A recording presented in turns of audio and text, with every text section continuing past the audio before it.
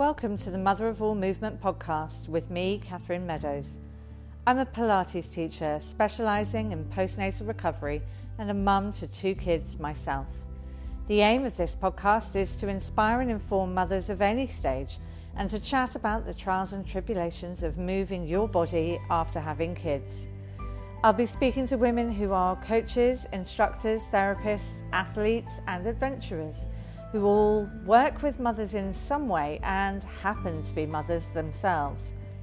This isn't about perfection, standards or achieving. This is a conversation about how to make the best of the rest of our lives through a nourishing relationship with our bodies and minds. I want to talk about what these women do, how they integrate it into their family lives, and essentially why. So join me each week to hear these wonderful women talk about their journey. In this week's episode, I have the pleasure of talking to Sophie Power, who is a mum, the head of a London-based eco company, and an ultra-distance runner who became an overnight poster girl for breastfeeding athletes everywhere after a photo taken of her feeding her 3-month-old baby broke the internet in September last year. So Sophie, welcome to the podcast. Thank you so much for taking time out of your working day to chat with me. Thanks. So maybe to start with, you can introduce yourself a little bit more, your family life, where you are, what you do. Sure. So I've just moved out of London after more than a decade. So I live with my husband John in Guildford now, surrounded by beautiful trail running. Yeah. And my 2 sons, Danica's 4 and Cormac's just almost 8 months now. So a little way on from the 3-month-old baby he was eating. And I work in. So I've actually just stepped down as a CEO of Air Labs, which is a tech company I co-founded 4 years ago, which cleans polluted air, develops technology to actually focus on kind of social impact and advising companies and consulting.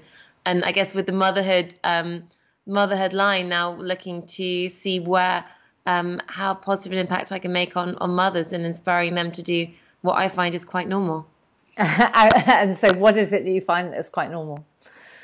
I guess the whole a lot of what came out of the UTMB pitch, which I'm sure kind of we'll chat about, is it wasn't just about breastfeeding and running and ultra running. I think it very much opened a conversation that women don't feel able to do things for themselves and take time for themselves. There is this huge, massive mother's guilt. Mm-hmm. Anytime you're doing something that's not completely focused on your children, you feel guilty. But then people who work feel guilty, people who stay at home and aren't working feel guilty. And it's very much saying kind of, how do we find some kind of balance? How do we make sure we're looking after ourselves as well as our children? And what support network do we need around us to be able to do that? Yes, that's amazing. And is that something that has just come for you out of everything that's happened since the UTMB and the photo and being released and things?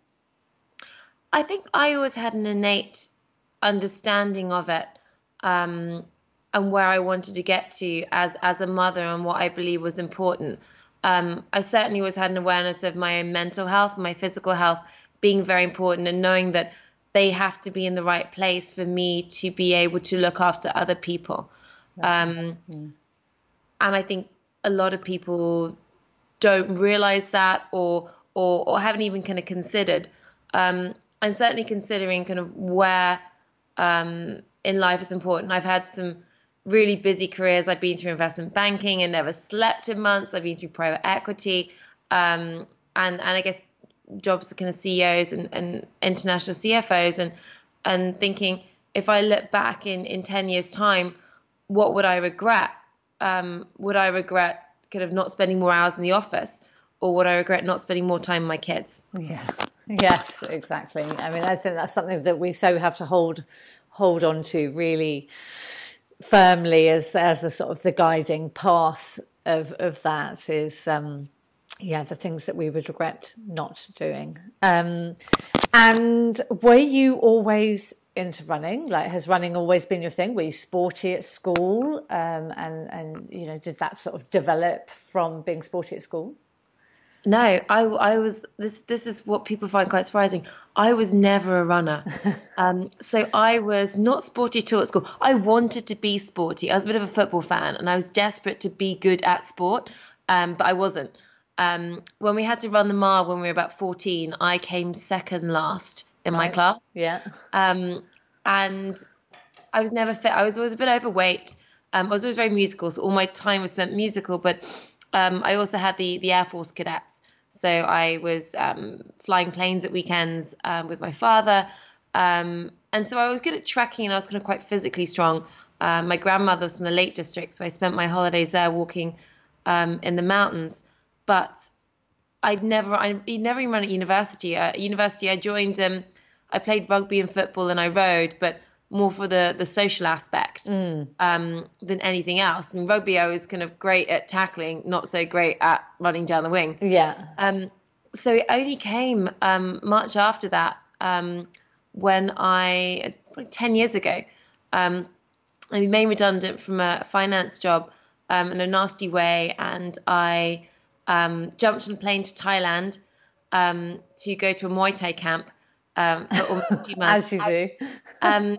I was on gardening leave and I was quite restricted, so I was like, well, what do I do? And I was at a wedding in Delhi, and I'd been doing a little bit of boxing with a trainer in London. Thought this is good, so I cancelled my return flight, booked an onward flight to Thailand, and my husband said, come back when you're mentally ready to come back. 2 months later, almost 2 months later, I called him and go, guess what? I'm going to fight next week. And he goes, ready on the next plane. So I got on the next plane home. But it was after there where I was still kind of working. What did I want to do in my career? And I met a friend who I trained in the Air Force with while I was in the University Air Squadron. And he'd just done the Marathon des Sables. And that's the 250-odd kilometer 6-day run across the Sahara Desert. And I'd sponsored him. So he said, let's have lunch. And he said, you could do this. I said, of course I can't. I can't run. And he goes, yeah, but most people walk it. Everyone starts out running for the first kind of few hundred meters and then realize it's quite sandy and quite tough.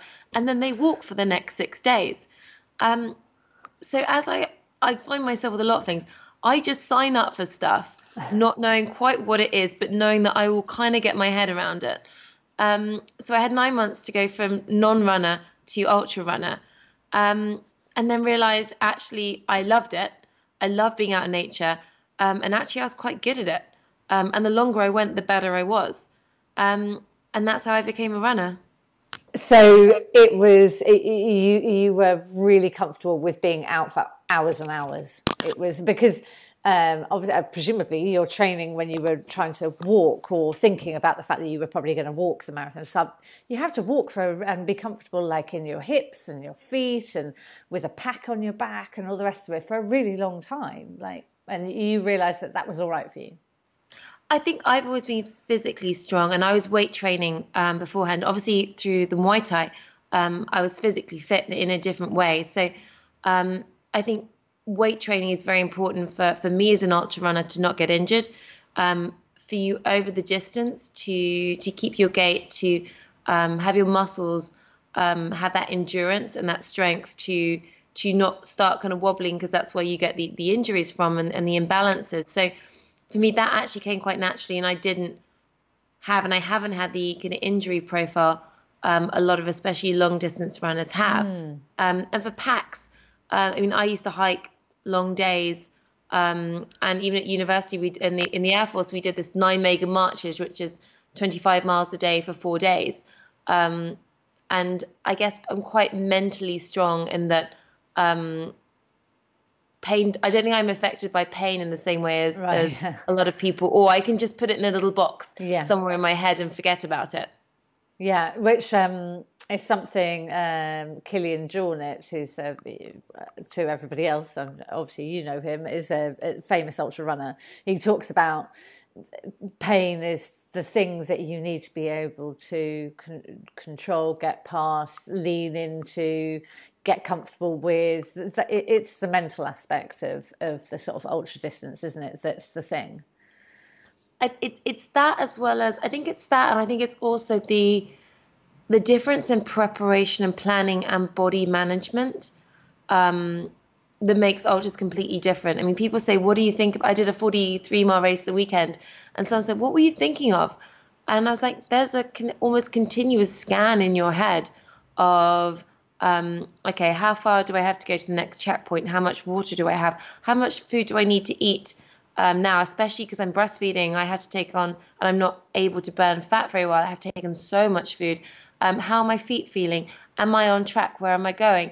What do I need to plan? Is anything rubbing? Do I need to tape that up? There's a continual kind of cycle in your head that you have to have on an ultra that you don't have to have when you're racing a half marathon. Yeah. So like if you're going out for a 10K, 10 miles, half marathon, something like that, it's all about enjoying it, feeling it, are you able, like you might do the odd bit of calculation, so if you're paced and things like that, but you can pretty much get through that mindlessly, being able to allow yourself to shut off. But with ultra, you're actually really super focused on yourself, which is a big difference.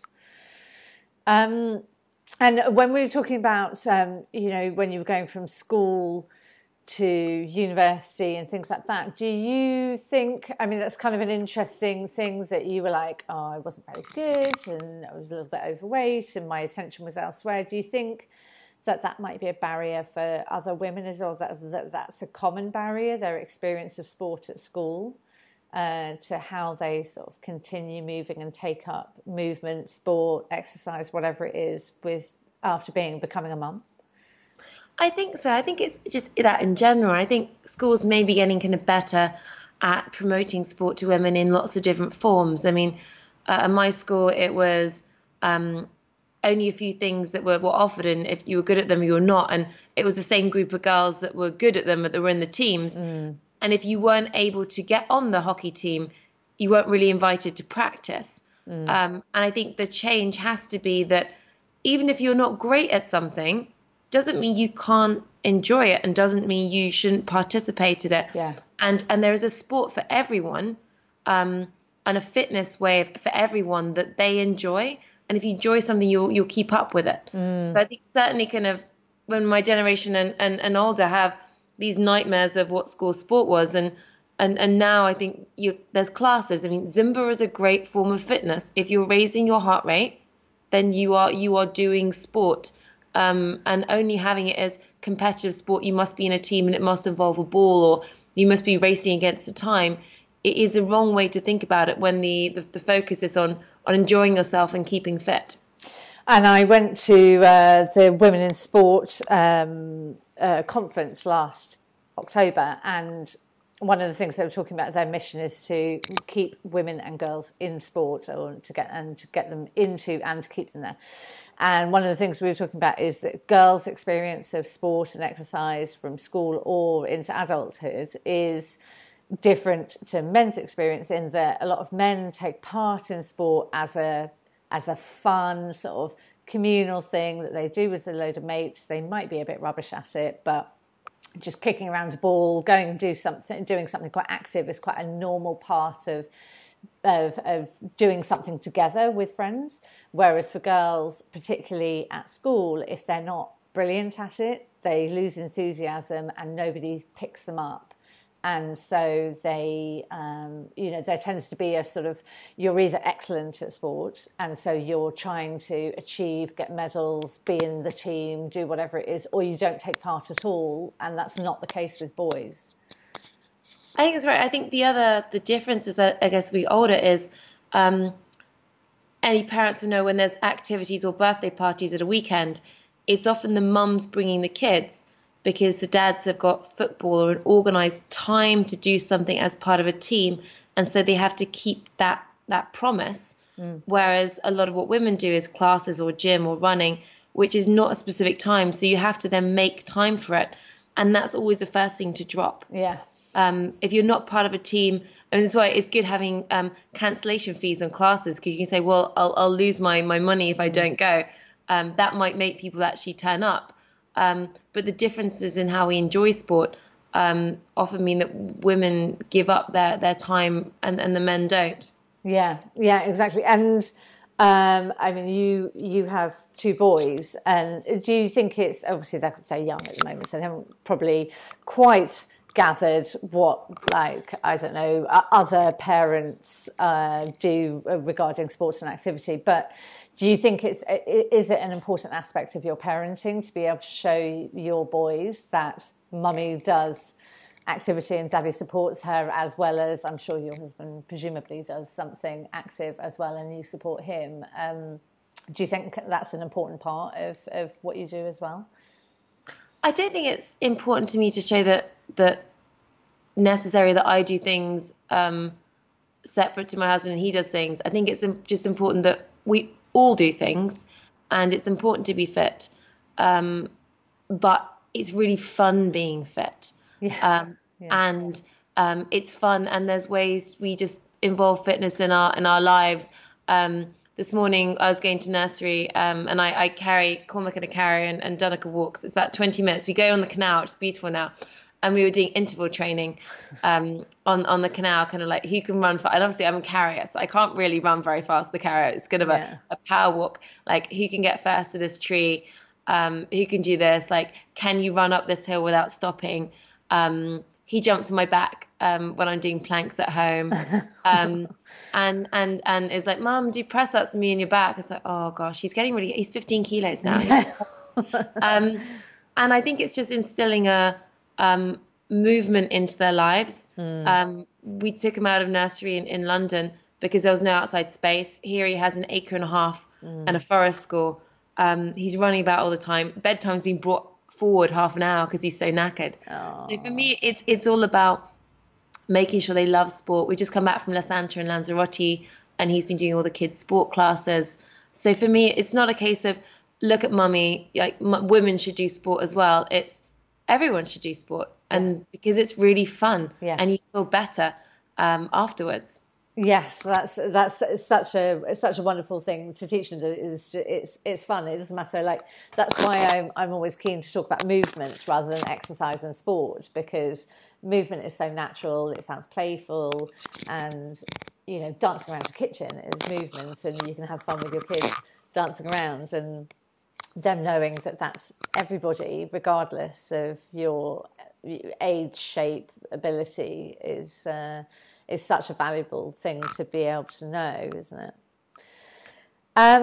Okay, so you started ultra running. Did you start ultra running 10 years ago? Yes, that was your marathon Saab, was it? Yeah, I mean, my first race was 30 miles a day over 3 days, the Druid Challenge. So I went straight in at the deep end, skipped the whole 5K, 10K, half marathon, which is good because I probably would quit because I can't stand running really, really quickly in a race. I find it really difficult. I find that mentally difficult. Yeah. And I never run a road marathon. That really would stress me out, running a road marathon. I'll probably have to do it sometime. I've got a place in London, an auto place in London, so I might do it. But I'll probably jog around for fun. Yeah. But yeah, I went straight into the deep end, which is probably the natural place and where I should have ended up in the first place. And so your kids are obviously now 3 and 6 months. So how did ultra running fit into your sort of motherhood journey, like going from pre-kids and doing that sort of thing and training, racing and things like that, to then having your firstborn son, and then to having 2, and then now working through your sort of immediate postnatal recovery stage that you're in right now? I've been a better runner since I'd become a mother. Probably not because of the mother thing, but the more the races I've taken on. I mean, running was always fun to me. So I go away once a year to do a stage race in Bhutan or Cambodia or Iceland, sometimes dragging my husband along. And then it was only kind of after having Danica that I ended up taking on kind of the biggest race, kind of Spartathlon, more 100-mile races.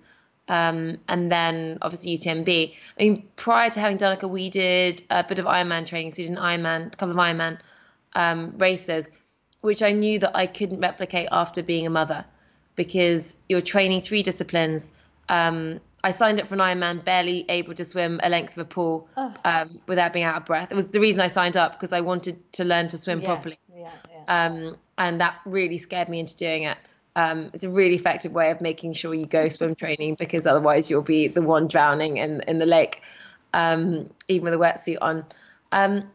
I think afterwards it was getting back into fitness is important. I first raced with Dunica when he was just under 6 months old. I did a 50 miler, and got back into it that way. We used the running buggy more. We were on the canals in Islington, which was perfect. It was a great way to get out. I actually took a little bit maternity leave more than I did with Cormac. So I think since it was just fitting in, running is a great thing to fit in around things, because I run errands running, I run commute running. In the mornings now in Guildford, I'll drop the boys at nursery, and then I'll run for an hour, get a session in, and then start work. So it fit in easier after he went to nursery. I was running a company, and everything was fit in. I ran to and from work as much as possible. And because you're training, you're running at your sort of ultra pace, or approximately that, so you're not sort of really like I don't know, trying to run super long distances fairly fast. Are you still doing your sort of ultra pace for that? No, so I think for me, I don't have time to run 40 plus mile weeks. An ultra, a lot of ultra runners do. The longest run I will run in a training week would be 2.5 hours, and that would be at peak. And the other runs would be an interval session, a hill session, a tempo session. So really kind of quality miles. And I might have kind of a 6 mile fun run, pootling around midweek if I have the time. But I think people think ultra training means they have to do more miles than marathon training. And often it's the opposite. You certainly need miles in your legs. So if I think about the first time I ever trained properly for ultra running, rather than just kind of turning up for a few runs for fun, was the Spartathlon, because it's 153 miles non-stop, 36-hour cutoff in the heat in Greece. And the cutoffs are very tight. So I when I had my place, I thought I have to train for this properly. And I had an amazing coach, Robbie Britton, who'd run it before and said, you weight train, you're strong. We can do this on an average of about 30 miles a week. And that's what we did. Wow. And I got around the course. So I think it's really important that people don't think, I can't do this because I don't have time. It's actually, let's optimize. Let's take out all the training that is not getting us stronger or faster. And let's only do that specific training that is.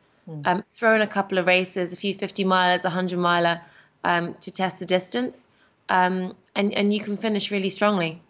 And so I think a lot of people might think that ultras, you're just literally slogging it out for as long as you possibly can to be able to get it. But is the main part of it, like you've said about the strength, which is amazing, and we'll talk about that a little bit more in a minute. But is something like a Spartathlon really in your head? There's a lot of the sort of mental ability to get through, because just so that we don't underestimate what the Spartathlon is, it is a non-stop 153 kilometre race, right? It's miles. 256 kilometres, I think. So I should have math better. It's non-stop. So things like the Marathon des Sables, and I think for UTMB, you do get to rest and you do get to have some sleep and things like that, right? But Spartathlon is no sleep. Spartathlon is the same distance as Marathon des Sables, which is over 6 days non-stop in a day and a half. There you go. Okay, so that's a really good comparison. It's not that one is easier or whatever than the other. It's just more that you're having to deal with a lot going on in your head at that time, right? So that must be a huge part of it for you. I think so. And the UTMB, I had 20 minutes sleep over 2 nights. So UTMB, I didn't really stuff either. It's an incredible race. It's absolutely iconic.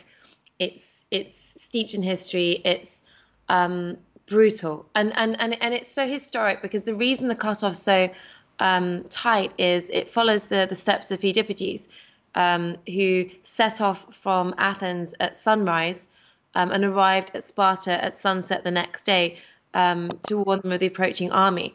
And then he ran back, and then he did the run to marathon and died. But no one remembers the big ultra he did prior to that, which is far more impressive, a feat over the mountains. So that's why it's so tight. Historic finishing rate is probably 35-40%, and you qualify. So everyone's a great runner in this race. And what separates the runners a lot is the pacing. So many people worry about the time. They go too fast, too quickly. It's hot. So you really need to plan your hydration, your salts. For me, I put myself in a coma a few years ago in Cambodia because I drank too much water and I had hyponatremia, didn't take enough salt. So my salt plan was very, very specific in this race. I had a crew, a couple of friends, Nick and Crassy following me. They were allowed access to me at certain points to make sure I was looking after myself. And you have about 75 checkpoints, which each have the cutoff time on them, the distance to the next one. It's just a mental battle for almost 36 hours. Wow. I mean, that sounds just incredibly full on, to be under that sort of pressure every single time you get to a checkpoint, to be able to, coming in and thinking, oh my God, I'm not going to make it. Am I going to make it? Am I here on time? Are my calculations right? That sounds really full on, and you just very nicely glossed over the fact that you put yourself in a coma. So do you want to just talk to us about the small incident in Cambodia then? It was quite a small incident. No, it was quite a big incident. So this was in 2013, I want to say. Hang on, I'm trying to work out when I got pregnant. 2013. So I love stage races. I think they're incredible adventures, and I've done them all over the world. And this is my first one in Cambodia, but my first one in heat that was humidity. Right. And I wasn't used to conditions. And what was happening is they give you a certain amount of water, and they were encouraging me to drink. And I'm quite small. I'm 5'3", and I was drinking too much water. And I had salt kind of capsules, those kind of dissolvable ones, that weren't very strong. And so I was drinking far too much for my body weight and what I was actually processing, and not replacing the salts. And what we realized afterwards is I sweat a very high amount of salt per liter. I should know this. I'm covered in white stains when I come back from a long run in the heat. And I had a sodium level of 108, which in pretty much all cases is fatal or causes brain damage. And this is after day 3, the long day. So I was winning the race. It was being filmed from a documentary called Boundless. So the whole thing's been captured on camera, including the coma, which is always a bit frightening to watch back. Yeah. But I was helicoptered out of the middle of the jungle to kind of Siem Reap, Angkor Wat, and then over to Bangkok. And my husband had a phone call saying, there's half a chance your wife dies, there's half a chance she has brain damage, there's no other outcome. And my family had to get on a plane to Bangkok.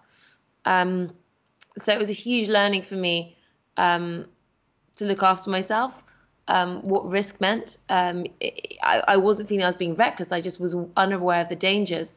And since then, a company called Precision Hydration, who are amazing, actually tests salt levels and tell you what you need to take. And now I manage that. So I can race in hot conditions again, and I'm confident doing it, but with a very, very specified plan to protect myself against that.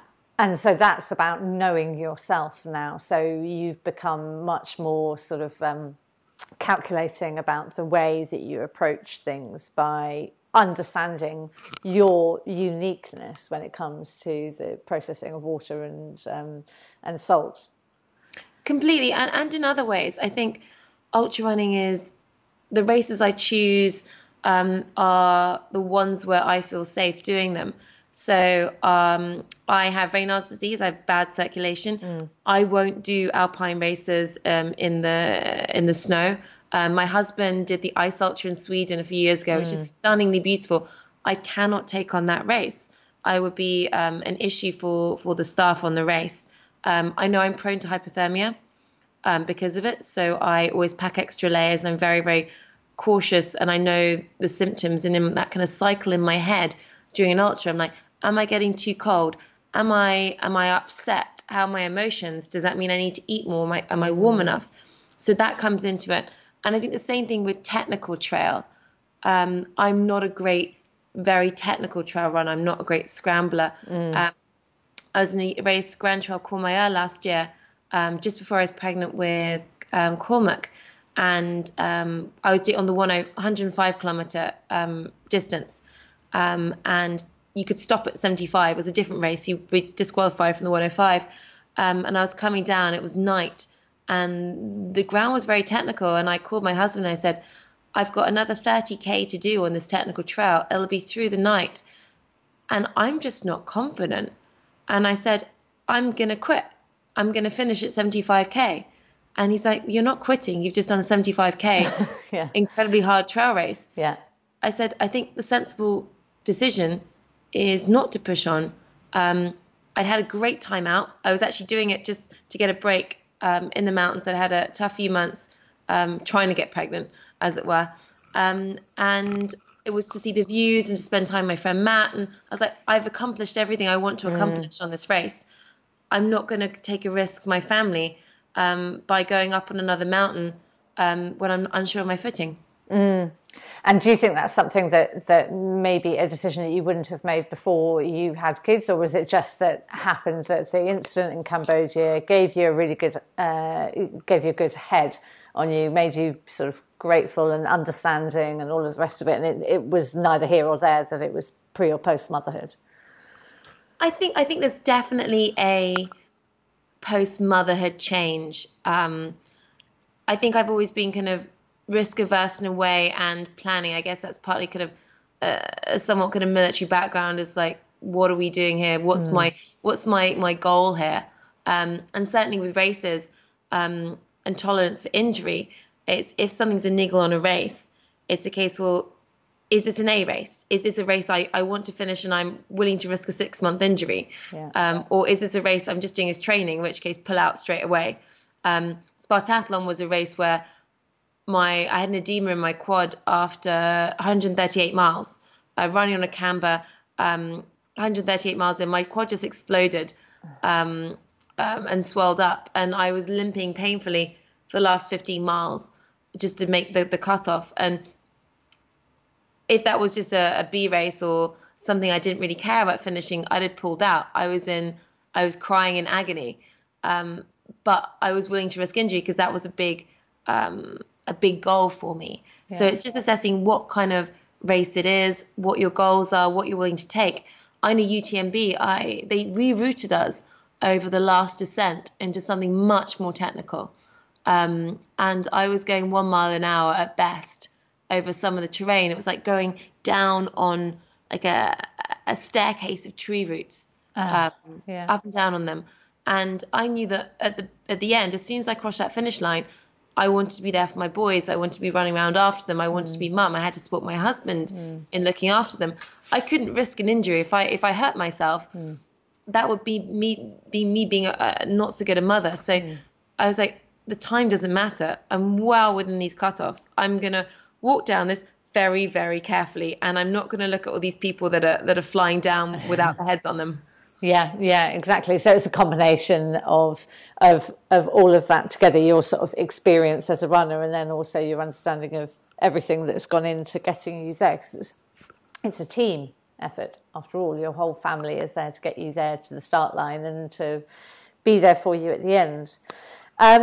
Okay, so let's talk about, you've mentioned about the UTMB, so maybe you can just say exactly what does UTMB stand for, what exactly is it, and let's talk about the photo, what it was that you were photographed doing, and the sort of effects of the photo once it was released.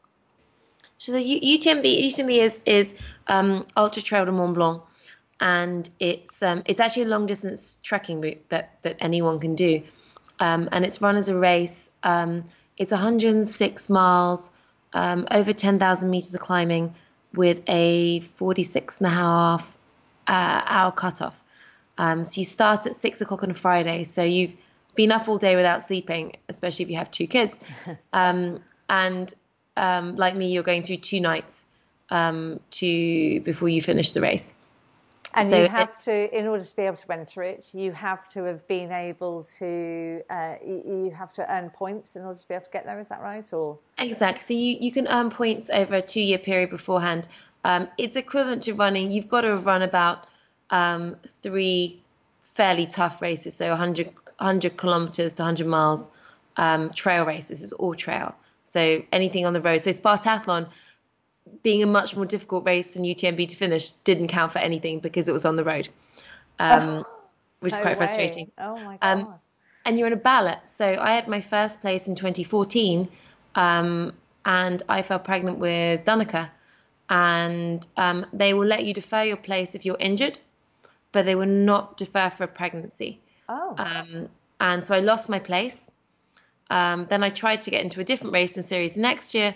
Then 2016, I tried UTMB. 2017, I tried UTMB, always making sure I'd done enough races to have points. And I kept missing out. And when you miss out 2 years in a row, you get an auto place. So I knew in January 2017, I had a place for August 2018. Right. I also knew that I wanted to have another baby. Yeah. And as time went on, I was thinking, okay, the baby will be 9 months old. That will be okay. The baby will be 6 months old if I get pregnant this month. That's okay. Hang on, I'm pregnant. The baby's going to be 3 months old. And then knowing that I couldn't defer, and it could be years till I had another place. And I think any other race where it's easy to get into or it's not so iconic, I've been like, fine, I'll do a different race.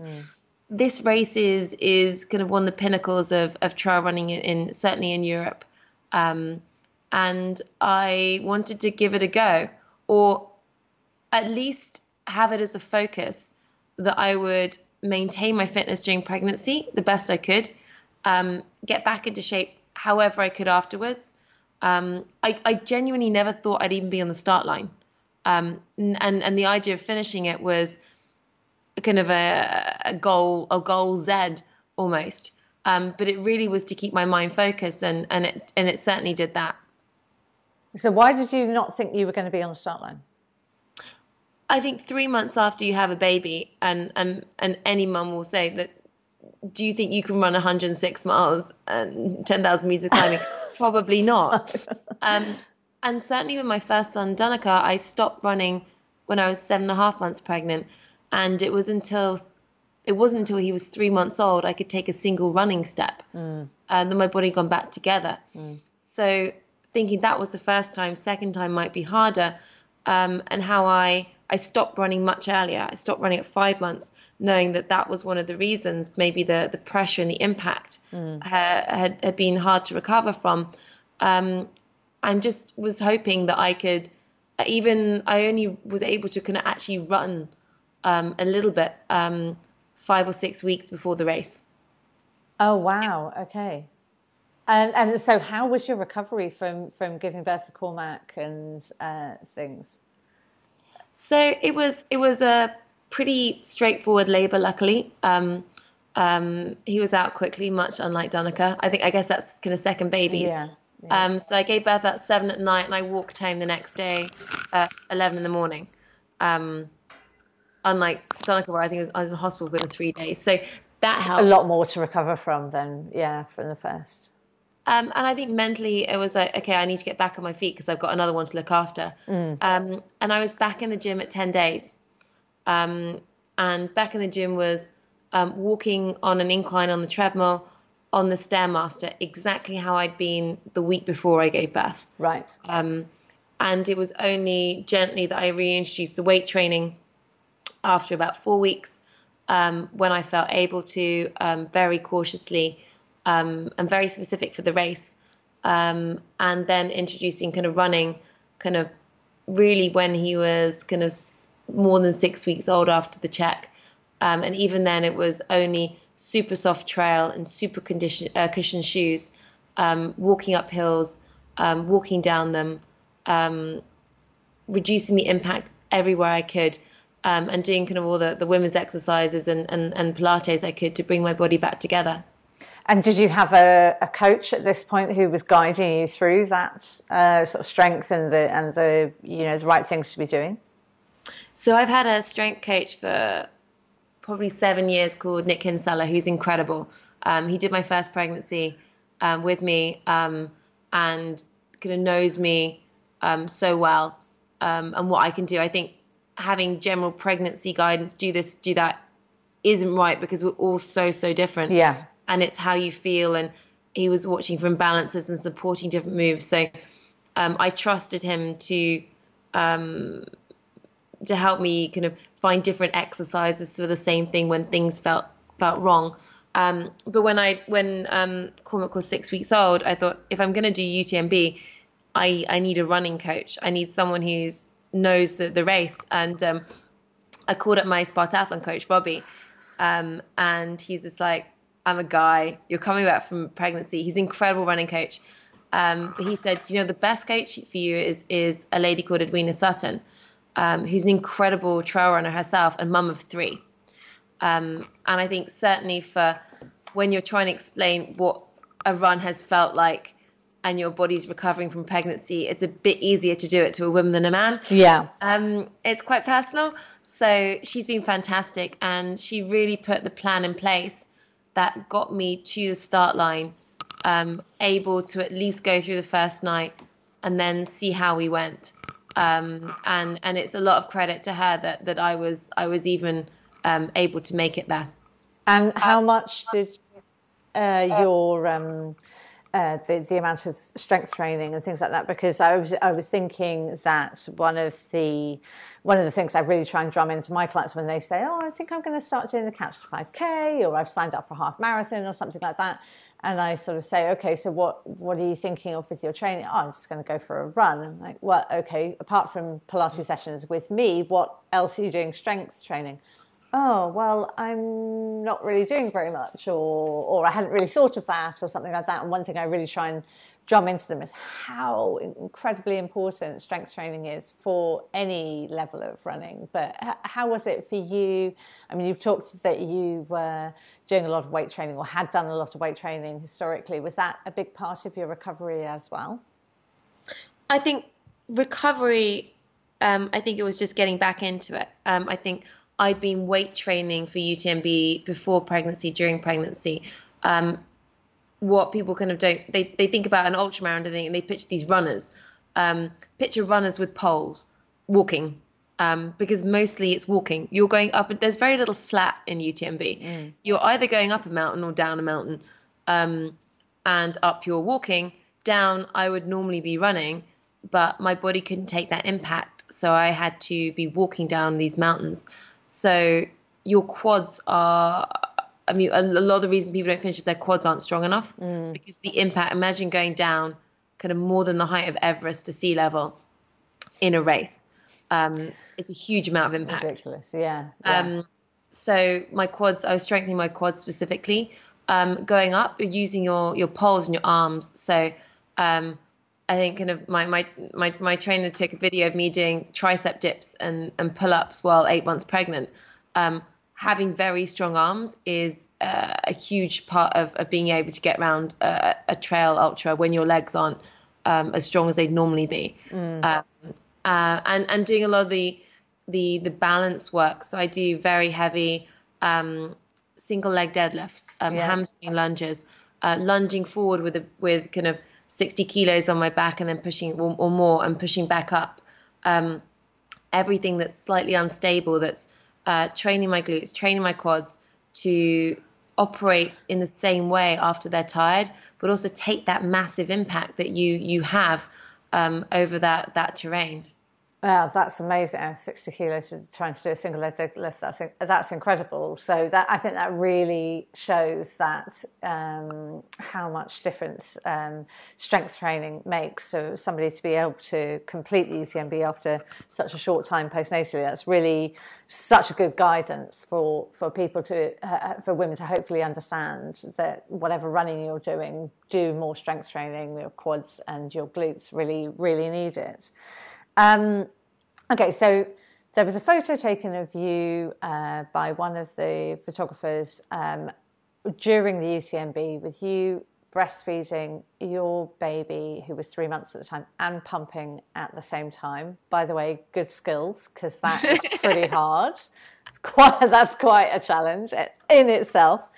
But at the time, you were at one of the rest stations in the race. So what's the sort of format of getting to that point? Because I think I remember reading something about you had quite a long time between being able to actually feed your baby, like actual breastfeed him. So the rest of the time you were trying to pump in between. Is that right?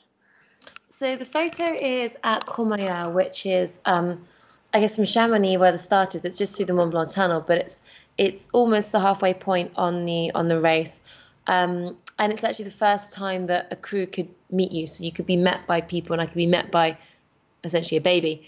So I'm 16 hours in, and it's the first time I've been able to have access to a pump or Cormac to feed. So before that, through the night you have kind of less milk anyway, which was helpful.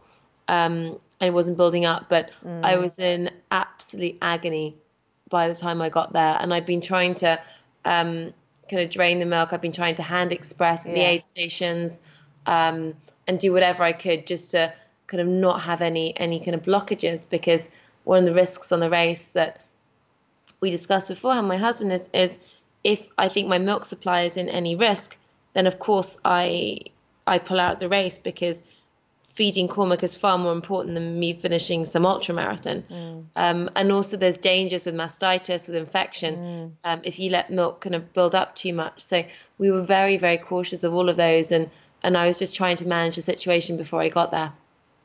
I mean, God, you just reminded me of that agony. And so, I mean, it even just happens while it's still actually. No, but it's like 6 years post breastfeeding, and I'm like right there straight away, and exactly that stinging pain. Oh, the hot, and you just think, everyone stay away from me. If anyone touches my boobs, you are dead. Yeah. Okay, so one of the funny things about the photo is that there's a guy lying on the floor next to you who's taking a rest, putting his feet and his knees up, and he seems like he's completely oblivious, obviously, to what's going on. So I wonder whether he sort of had any inkling that there was something, that you were doing something, I don't know, extraordinary. It was certainly not normal. It's not like there were loads of breastfeeding mothers in the race at the time. But I said in the intro that you kind of become poster girl for breastfeeding endurance athletes. Do you think that that's what you've become, and how does that sit for you? Well, I didn't think I was doing anything extraordinary, to be honest. I was just getting on with it. I wanted to run this race, and I had a duty and a responsibility to look after my family and feed my baby. So for me, it was just, of course, that's what I'll do. I'll get to the aid station and I'll feed my baby. And I think people saying kind of, oh, you're kind of doing it kind of obviously in public. No one else apart from the photographer noticed that I was breastfeeding. Right, the guy next to you clearly wasn't sitting there staring at you, was he? I mean, these are the kind of the seats. And if anyone kind of pulls the picture up, if they kind of Google, I guess, Sophie Power, it's pretty much the only thing that comes up now. My entire career has been wiped out by this one photo. You've done nothing in your life except breastfeed. No, I was never CEO of a tech company and founded it. I just breastfeed and run, which I find quite funny. These are seats at the side of a sports hall. So imagine a massive sports hall full of wooden tables, runners everywhere, their families everywhere, people passed out. I mean, no one slept all night. This is the first kind of sleep station. I didn't sleep here, but a lot of people were asleep, dealing with their feet, dealing with kind of their packs.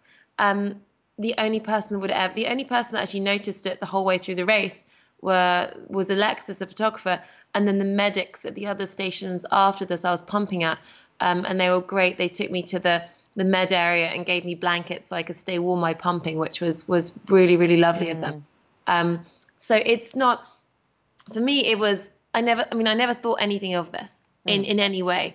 And when Alexa said he wanted to take a photo, my only reaction was, do you know what, if UTMB see this, and maybe there's a small Strava story, because it was Strava that shared the photo, maybe they'll change their rule. because I would have loved to defer a year and run it really fit and in a really good way, and not maybe kind of force so much training or kind of the pressure on me to be on the start line. Although I didn't really feel the pressure to do it because it was, I'll see what happens. But I'd love to run this really fit and get a great time and not kind of bring Cormac through the Mont Blanc tunnel to feed at the time in the morning. And that's why I said yes. And then when it exploded afterwards, I think initially it was look at the breastfeeding. And that's been brilliant to be able to talk about why I love breastfeeding. And I think there's so many reasons that aren't to do with the health of the child. And I think there's a huge amount of, if you don't breastfeed, you're a bad mother, and that's completely wrong. However, there are really good reasons to breastfeed that help you out as a mum. But I think also just to say, you know, mums should be able to do things themselves. And often kind of men will ask for forgiveness for, oh, sorry, I ran over at the pub after the football. Women don't even ask for permission to do things. They just don't think they should be allowed to do things. And I'm just saying that for me, my mental health and my physical health are very important. And when I'm fit physically and when I've had that time for myself, I'm a better mother. And therefore, it's important that I take time to still retain a sense of myself other than just being a mother. Yeah, I mean, that can speak to so many women in so many different levels, that even taking the time to sort of, you drop the kids off at school and you walk a longer way around to give yourself some time just to spend some time on your own makes you a better mother and person for the rest of the day. Just even doing that, let alone doing the things that light you up, that give you a feeling of you, that which is really what we all want for each other. It's what we want for our kids, for them to do something that they love and enjoy, and showing them that it comes from us first is just such an amazing lesson in life, isn't it? And I think that's why the pitch has been, for me, that's why I've been so happy to speak about it. I mean, we're normally quite a private family, and I didn't even have an Instagram account. But seeing kind of what happened on the Strava share, on the Women's Health share, and kind of the tens of thousands of likes and thousands of comments, and reading what women were saying, and this picture and the sharing of it allowed them to talk about the struggles that they were having and the torn. We're told we can have it all, and we can't have it all at the same time. It doesn't make sense. You have to have a huge support network in place to do everything. And I think for me, it's the more women that I can share this with that can then change how they do things, or be empowered to say, you know what, actually, I can run things a little bit differently. I need to ask for a bit of support, and I can do this way. Or, you know, I used to run. I really love running, and maybe I can take that back up again. Or maybe their hobby is something completely different. And for me, it's been so wonderful to see all these women saying, I now feel I can do more. And especially a lot of the husbands saying, I do not support my wife enough. I see you doing this, and I don't think my wife should run ultra marathons. I mean, the story is not about ultra running, and it's not about breastfeeding. No. It's just about motherhood, and saying, can we have a chat about how it's really hard? It's really hard to become a mother and to maintain that. And you're a mother 24 hours a day, but maybe it'd be great if you could just be yourself for a little part of that. Yeah, exactly. And I spoke to Moira O'Sullivan, the Irish distance mountain runner, last year, and she was saying that one of the things that people don't see when they talk about, Moira, you were breastfeeding at the aid station in the middle of one of your runs or something like that. And she said, yes, but you also didn't see my husband running around, like sorting my pack out, putting food into my mouth, bringing the kids in and out, being my support and all the rest of it. And, you know, I'm not doing this as a selfish mother by myself. I'm doing this as part of a team that we've all made the commitment together to do. Yes, okay, it's the thing that I want to do, but it makes us all feel fulfilled and happy, because I've got what I want. And isn't that a wonderful gift to give to somebody else in your family, that you're enabling them and helping them to be able to find their joy in life? I thought that was a lovely way to describe it. It's a beautiful way to describe it, and I hope, and I think more and more women are sharing their stories of how they now do this, and that's what this has kind of enabled, because it's gone so public, so globally. I mean, at the moment, and as we speak, there's an incredible ultra runner, Jasmine Paris, on the Spine race, which is 270 miles non-stop on the Pennine Way, and her baby's following her around. He's much older than Cormac, and he's still breastfeeding, so he's following her on this, and she's now sharing her journey as a mother, and she's a pro athlete and doing this, and you're seeing more women coming back. Obviously, kind of Serena Williams being the most famous one, and just being really honest about the fact that we want to be good mothers, and we still want to be ourselves and have our own ambitions, and when my husband has an event and training for, we enable that. When my son's doing something, we enable that. We have family goals. We don't just have goals for ourselves. And what really kept me going on UTMB was, so UTMB is a week of events in Chamonix. It's a week of races. And earlier in the week, you see some of the shorter races, people coming through the finish line, which is in the middle of town, and you see them running with their kids. And Danica was clapping them all in every day. And he said, I really want to run down that finish straight with you. I want to run with my mummy, and I want to see you finish. And that completely kept me going. And he was so inspired by it. He did his own little 400-meter race for 3-year-olds. They organized it brilliantly. That's amazing. He got well beaten by, I think, the son of the Spanish marathon champ, who was pretty quick at 3 years old. But it doesn't matter. He's running around with his kids, and he now understands running, and he loves to race. And when we were out in La Santa over Christmas, New Year, he was doing the races there and trying to get faster. And our room was on the athletics track. You can't really skate sport. And in the morning, he'd be like, "Time me! I'm gonna run around the track. Time me!" So it's inspiring everyone else, and it's a family journey. And seeing how kind of proud my family are of me for completing it is so wonderful. And what sort of comments have you had, like both good and not so nice, resulting from the sort of the discussion around the photo and the sort of the talk around that? I mean, it's been almost universally positive, which is this is quite rare for social media, that some things discussed in such positive tones, because it's very hard to say that women don't have the same rights as men in this day and age, and that women need to take time for themselves, and women's bodies are absolutely incredible. We are not weak after we have children. We need to recover, but we are stronger than we even know. We grow a human inside us. We give birth to it. That's an endurance event in itself. I always say, if people say, "Oh, running 100 miler, it must be harder than childbirth," I'm like, no, childbirth is way harder than running 100 miler. Just as a fact, I'll put it out there. And most women that kind of done both say the same. But I think there was a little bit of kind of, oh, she should cover up, from a very small minority of people who didn't understand the story, and that no one was looking at me, and that was shot down.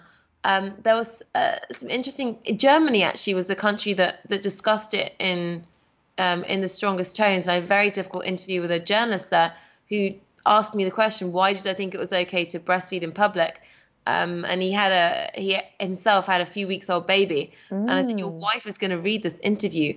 I can't believe you're asking me this question. He said, well, I don't believe it, but people are saying that. I'm like, this is not acceptable. Yeah. Breastfeeding is why we're all alive in the first place. It's why our ancestors enabled us to live.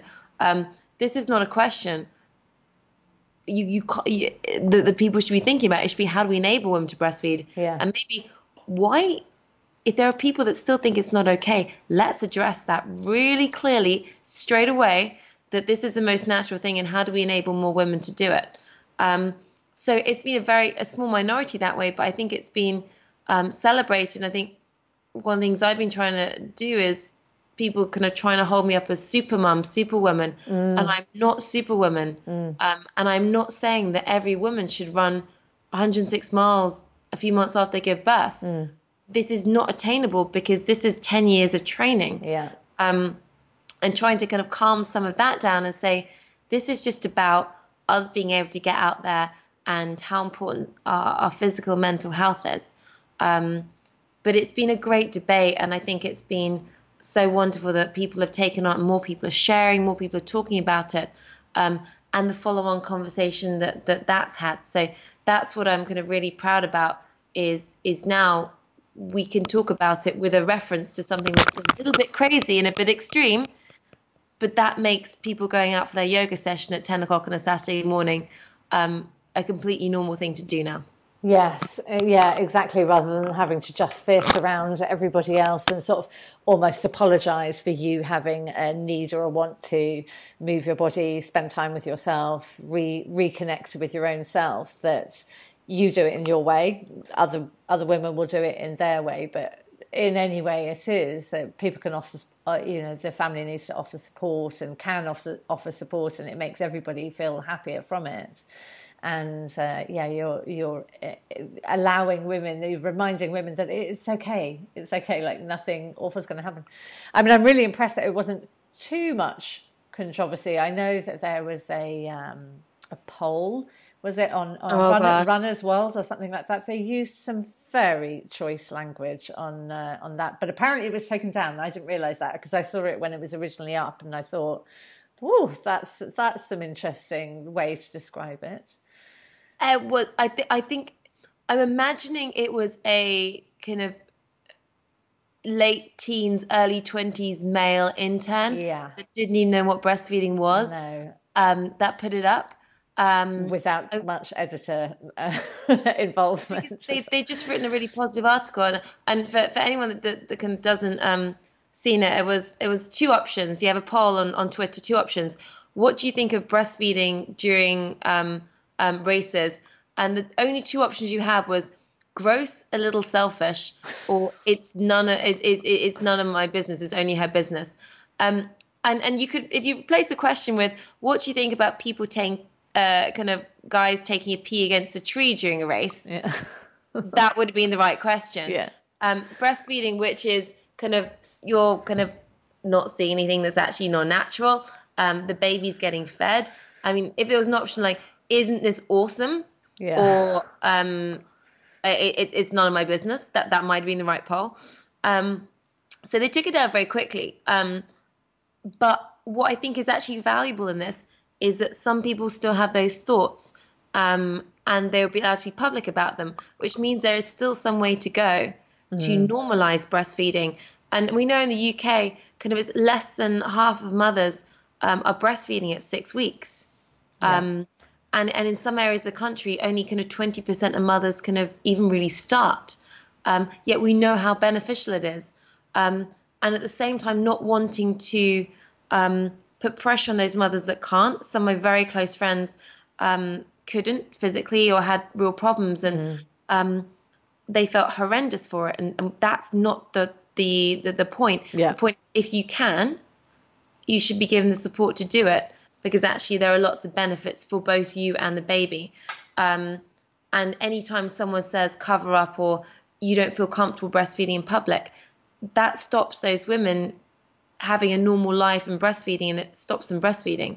So I think it was good that some of these opinions surfaced, because it means we have a long way to go before we can really support mothers in making the right choice for them and their baby. Yeah, exactly. Yes, that's a really good way of spinning the sort of potentially damaging words that people can use. And I suppose to rebut the potentially anything negative that you might have seen, women who were feeling that they looked at that photo and said, oh gosh, if she can do it, I can, and then see some negative comments, they'd also then see positive comments over and over again, and which allows them to go, oh, okay, actually, yes, that's good. I feel that other people would support me, or that it's not something that I couldn't do, or not something that would be challenging. So yeah, that's a nice way of spinning it.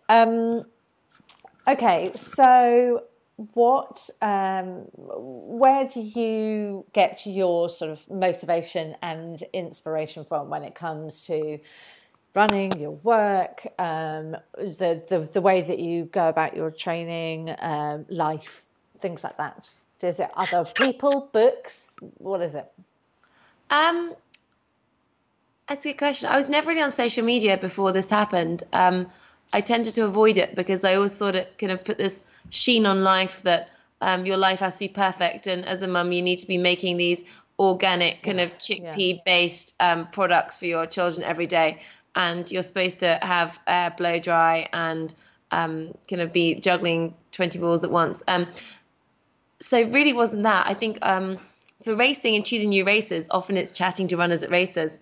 But a lot just comes within myself. I think in what I do now, it's since I had since I had Dunica, and I was pregnant, the same thing with forming Air Labs, the company, was a deep desire to leave the world in a better place than I found it, and to have a positive impact on the next generation. I think that defines everything I do work-wise now, with kind of stepping down and saying, how do I kind of take my combined experiences and do something that's good, that benefits people.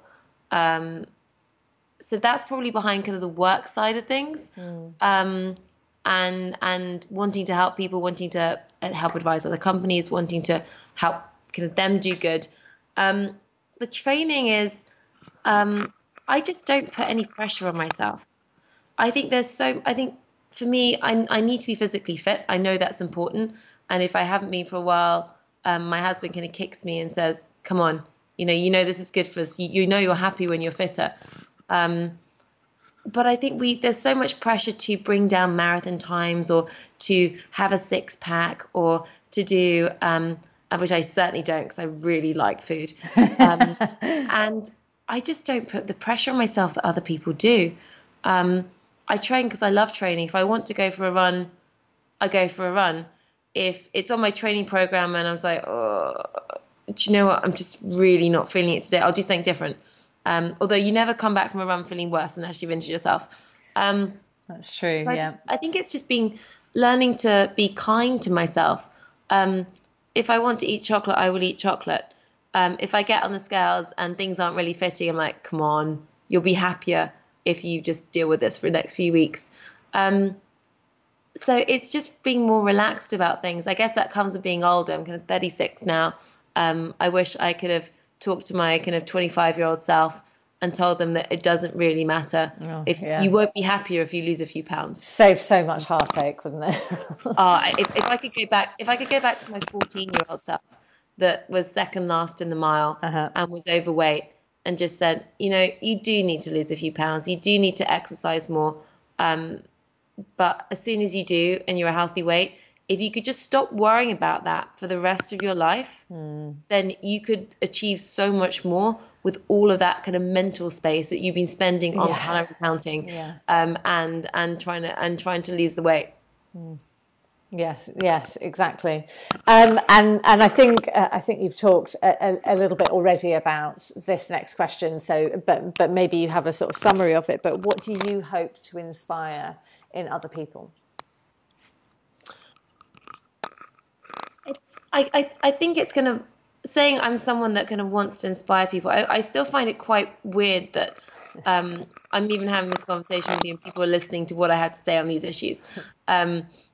It's all just kind of quite normal to me that I'm getting on, and many other women do kind of the same things as I do in different ways, and amazing role models.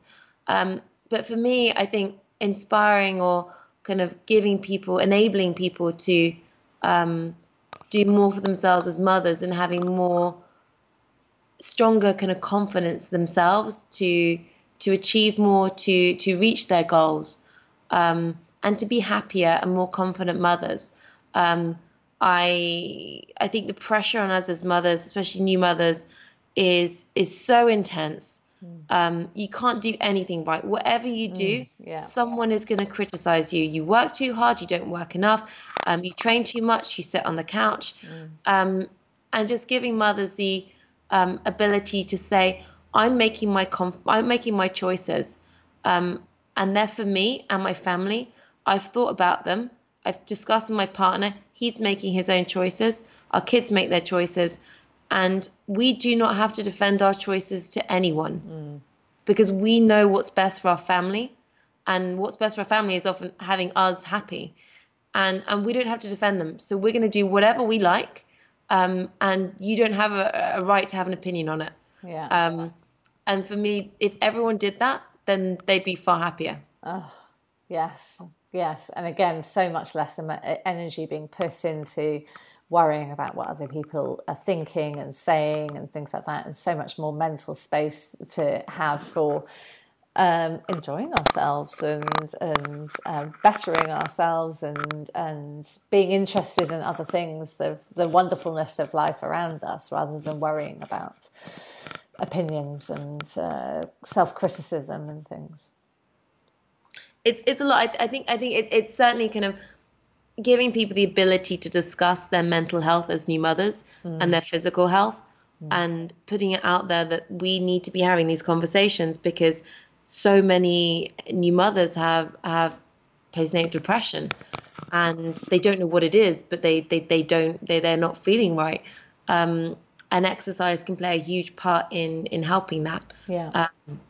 And we just need to talk about it, because the more we talk about it, the more people realize it's a risk, and the more people can kind of put a name on it when they have it, but also prepare to fight it, and to fight the struggle of being a mum and juggling everything, and suddenly having had this strong identity you probably had before, which combined kind of probably your career and your friends and your activities and your skills, and making room for something else.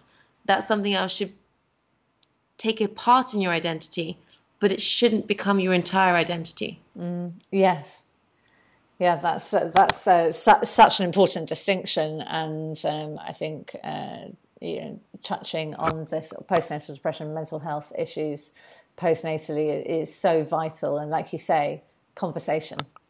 That's the key. Talking, stories, listening to other people's experiences, people talking, women talking to each other, or whoever talking to each other, and just being able to open up and hold space for each other when somebody does want to say something, or so vital for all of us and for our whole families to be able to have that. Well, thank you, Sophie, for your part in that part of the conversation, which I think is huge, and the contribution that you've made to that has been so significant. And I certainly wish you all the best for your sort of change of career, or moving on to as you are, because I'm sure everybody can hear that the way that you're talking about it, you're clearly so passionate about this area, and I think it's obviously going to be great for you to be keeping on talking, and I know you're going to touch a lot of women's experiences by being able to talk like this. So thank you so much, and thanks for taking the time today as well to talk to us. Thank you for having me.